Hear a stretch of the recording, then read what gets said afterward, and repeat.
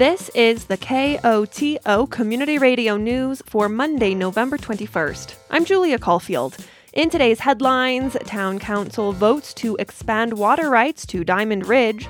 Mountain Village moves forward with for-sale affordable housing. Home on the Elk Range in San Miguel County, and a mountain weather forecast.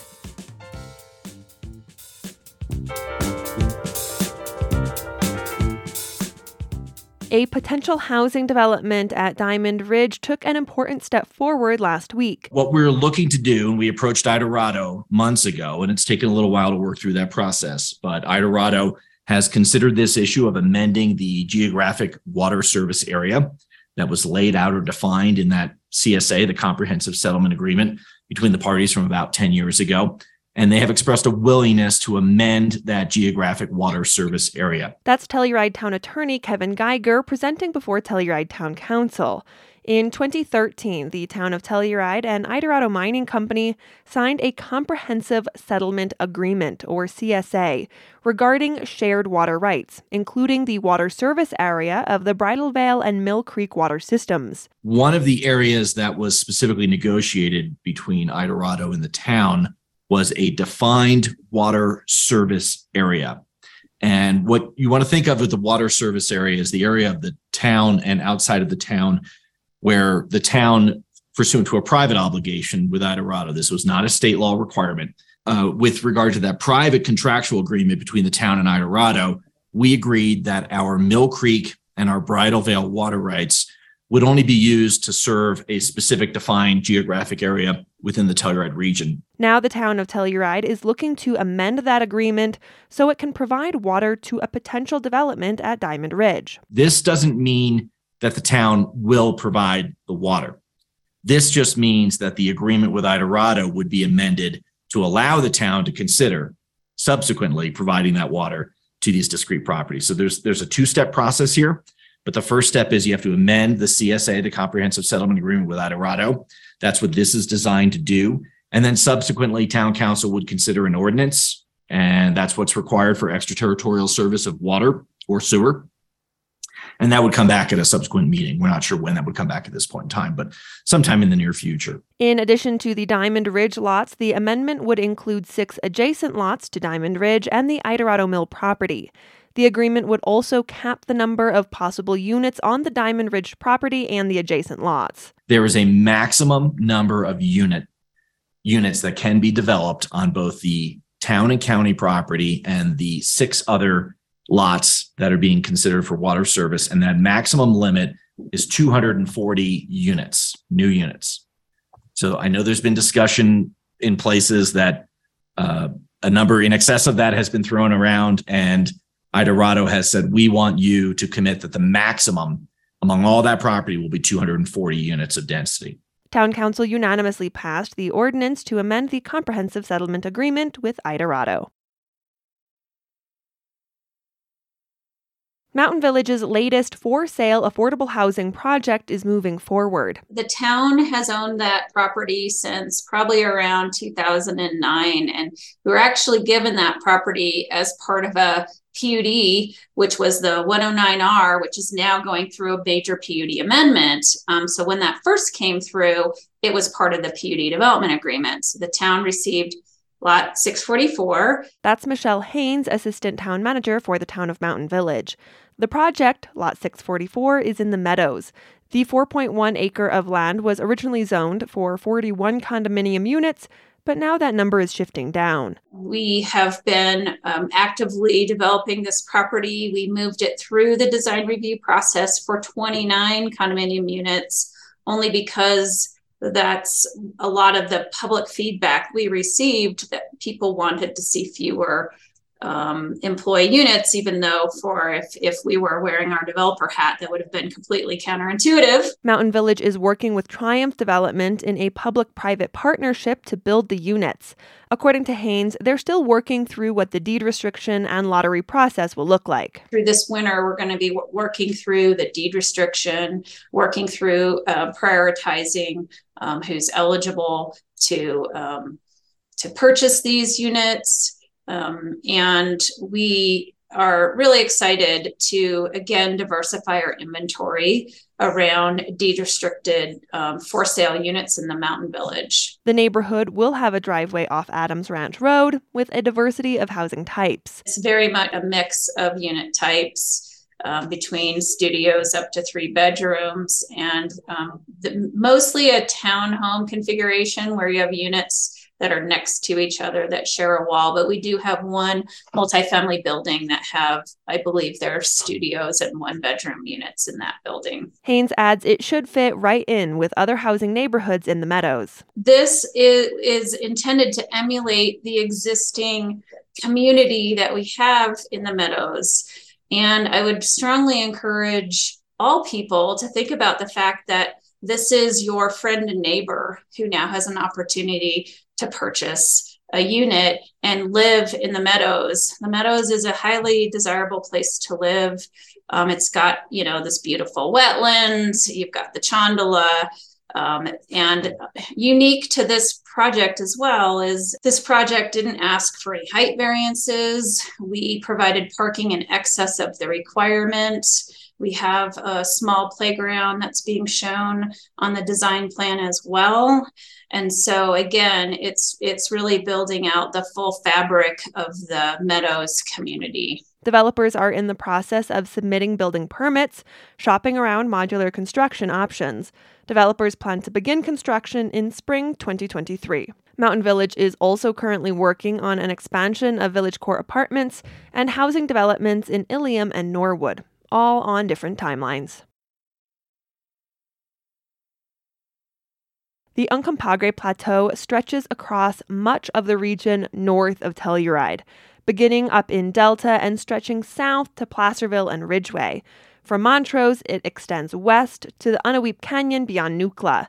Speaking before the San Miguel Board of County Commissioners last week, Alyssa Kircher says the vast stretch of desert plain is home to a large herd of elk. So our current estimate is about 12,500 elk based on our current models, and that incorporates our harvest data, that incorporates classification data, survival estimates, several different things that all go into producing that estimate. So it's not perfect, but it's pretty close. The herd numbered only 4,000 in 1980, but due to careful management by Colorado Parks and Wildlife, the population grew to almost 14,000 around the year 2000. Then it declined for much of the last 20 years, before seeing some recent growth. Kircher explains the population responds to how many hunting licenses the state issues for childbearing female elk or cows. The early 2000s was the peak for this herd. And then if you've looked at the graphs, it's steadily declining, but that was mainly on purpose because we were starting to have a lot of game damage. And so we increased cow licenses. So you can see in 2017, when the population dropped to generally where we were hoping was an acceptable amount, that we could decrease those cow licenses and then the population starts to rebound, is what you can see in that graph. Even as hunters are eager for more game and a larger herd, Kircher says they are limited by the state of the plateau. Due to persistent drought, food is relatively scarce. Right now, we don't want to increase the population despite our hunter surveys that we do after harvest seasons. They would like an increase in elk, but we don't want to increase too much based on the drought we've had. Based on the last 20 years, it's not been ideal. So our winter range is not in the best shape. So we don't want to be irresponsible, and we want to try and keep our herds to a carrying capacity that's not going to stress out that winter range. Kircher spoke to the county about the recent updated herd elk management plan. Last updated in 2006, the state frequently checks in on its game populations. Next year, the county will hear a report on deer. Kircher says Colorado Parks and Wildlife manages all number of herds. But we do them for bears, deer, elk, pronghorn, some bighorn sheep herds. We're working on making herd management plans for the deserts that exist between Delta and Grand Junction. That'll be a plan eventually. The county commissioners do not have specific concerns when it comes to the elk population. In past winters, youth from the Ute Mountain Ute tribe have traveled to Telluride for a ski day, revisiting lands which were their own before forced relocation by colonizers. The ski days have been part of a greater reconciliation effort with San Miguel County. Recently, the Ute Mountain Ute Tribe, which is based in the Four Corners region, requested funds from the county to support future ski trips to Telluride. Speaking to the San Miguel Board of County Commissioners, Commissioner Chris Holstrom explains. Last year, the costs were quite high, particularly for lodging. And one of the things that they're working for eventually is to have it more than just once a year. This was their land. They got to hang out here all the time. But this year, I believe they already have some commitments from the foundation and from Telski to help with some of that aspect. But they were wondering if we could, with our Indigenous funds, if we could put any of that to this program this year. The county keeps a fund for reconciliation projects with the Ute Mountain Ute Tribe. The commissioners agreed to designate all that remains in the fund for 2022, which was $4,000, towards the day. Commissioner Hillary Cooper adds that although she approves the funds going towards the ski day, she doesn't want it to become an annual grant because of the many projects the county is pursuing with the tribe. I don't want to see this be an annual appropriation from that fund because there are increasing needs for collaborative efforts with our tribal partners on several public lands issues that we are working on. The ski day will occur sometime this upcoming season and usually brings together Telluride youth with skiers from the Ute Mountain Ute Tribe. Many Americans are in for a long holiday weekend, and Colorado Parks and Wildlife is urging everyone to take the time to get outside. In honor of Fresh Air Friday on November 25th, CPW is offering free entry into all Colorado state parks. CPW notes they hope the event, quote, encourages people to take some time over the Thanksgiving weekend to create new outdoor memories and live life outside. International Transgender Day of Remembrance was on Sunday, November 20th.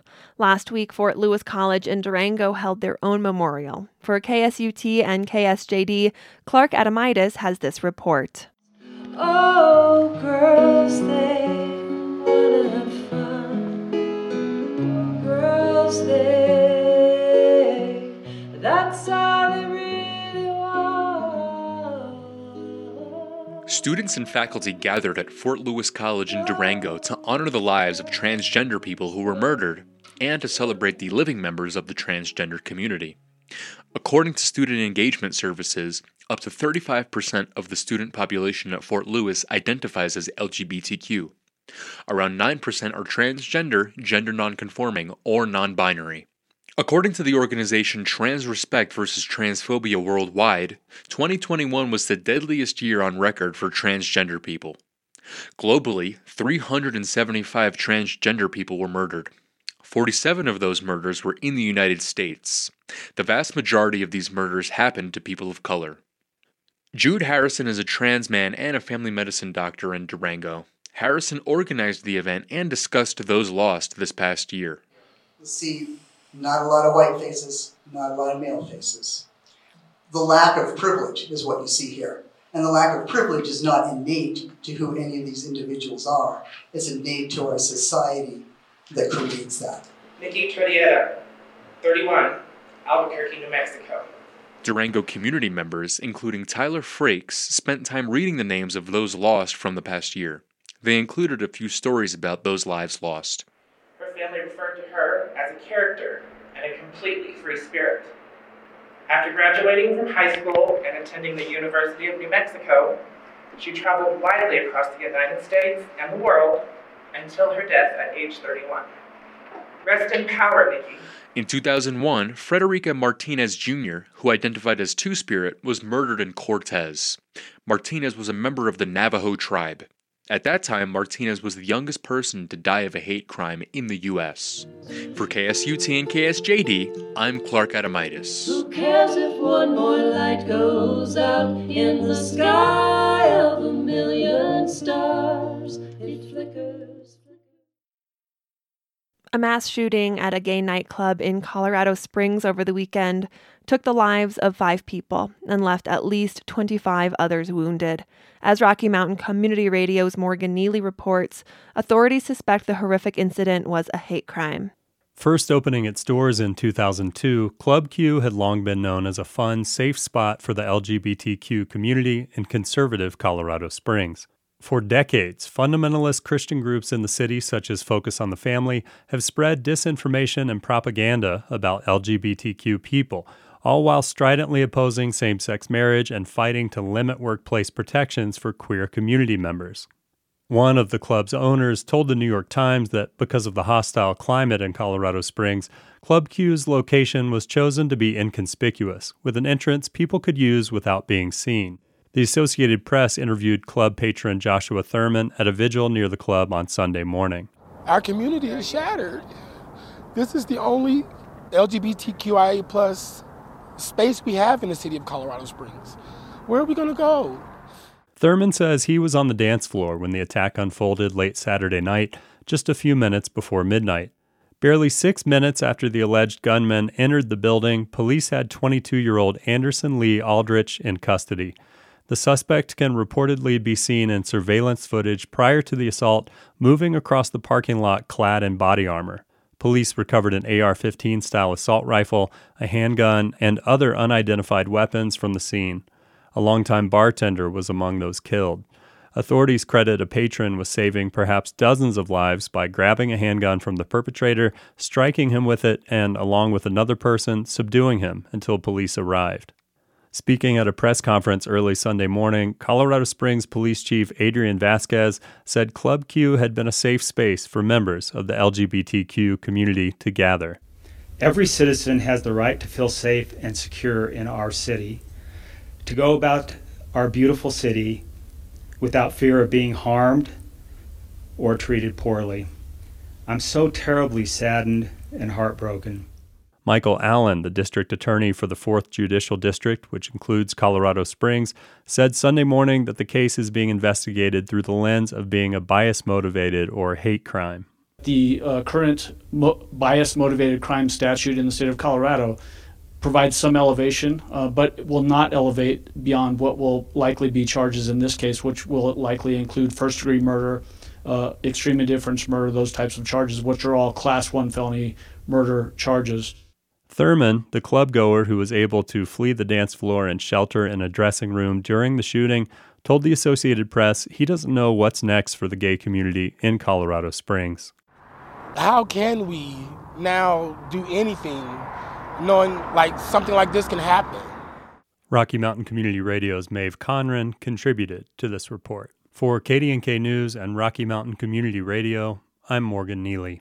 In the wake of the shooting, KOTO's Lucas Brady Woods reports the attack comes as politicians are increasingly using anti-LGBTQ messaging in their platforms. Representative Lauren Boebert, who just won re-election, falsely and repeatedly has accused transgender people of grooming children. Republican Heidi Ganahl also used anti-LGBTQ misinformation as a centerpiece in her failed bid for governor. State Representative Brianna Titone, the first transgender lawmaker in Colorado, says that rhetoric has real-world consequences. To say the things that are just untrue for political purposes when there's real ramifications in lives that are affected by that. They're just fueling the fire on these issues, which makes somebody with a gun want to do something. She says one of the only ways to combat anti-LGBTQ messaging is to educate people on why it's dangerous. Titone also hopes the newly formed Office of Gun Violence Prevention can identify ways to prevent mass shootings. I'm Lucas Brady Woods in Denver.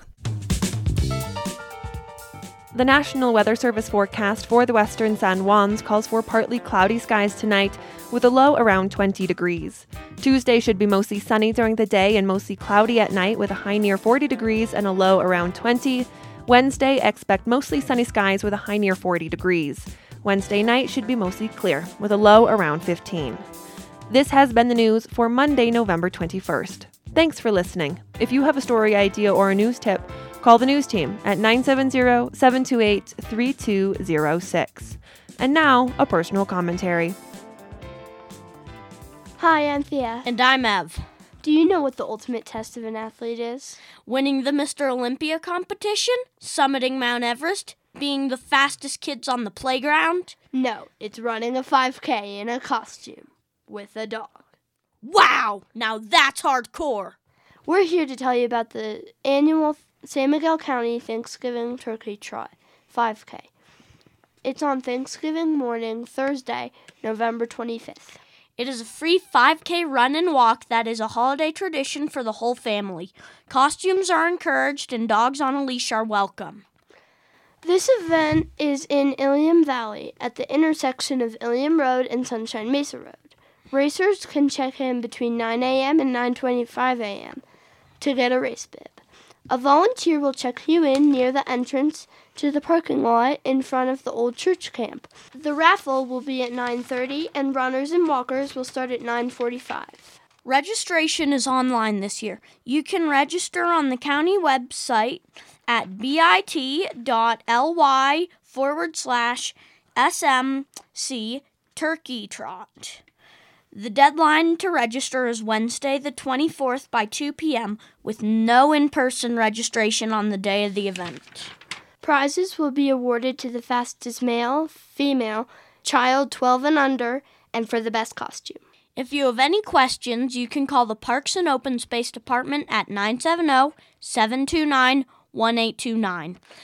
Thanks, and we look forward to seeing you on Thanksgiving. Opinions broadcast over KOTO are those of the speakers. You are also invited to express your views after the news or on Access each weekday at around 4 p.m.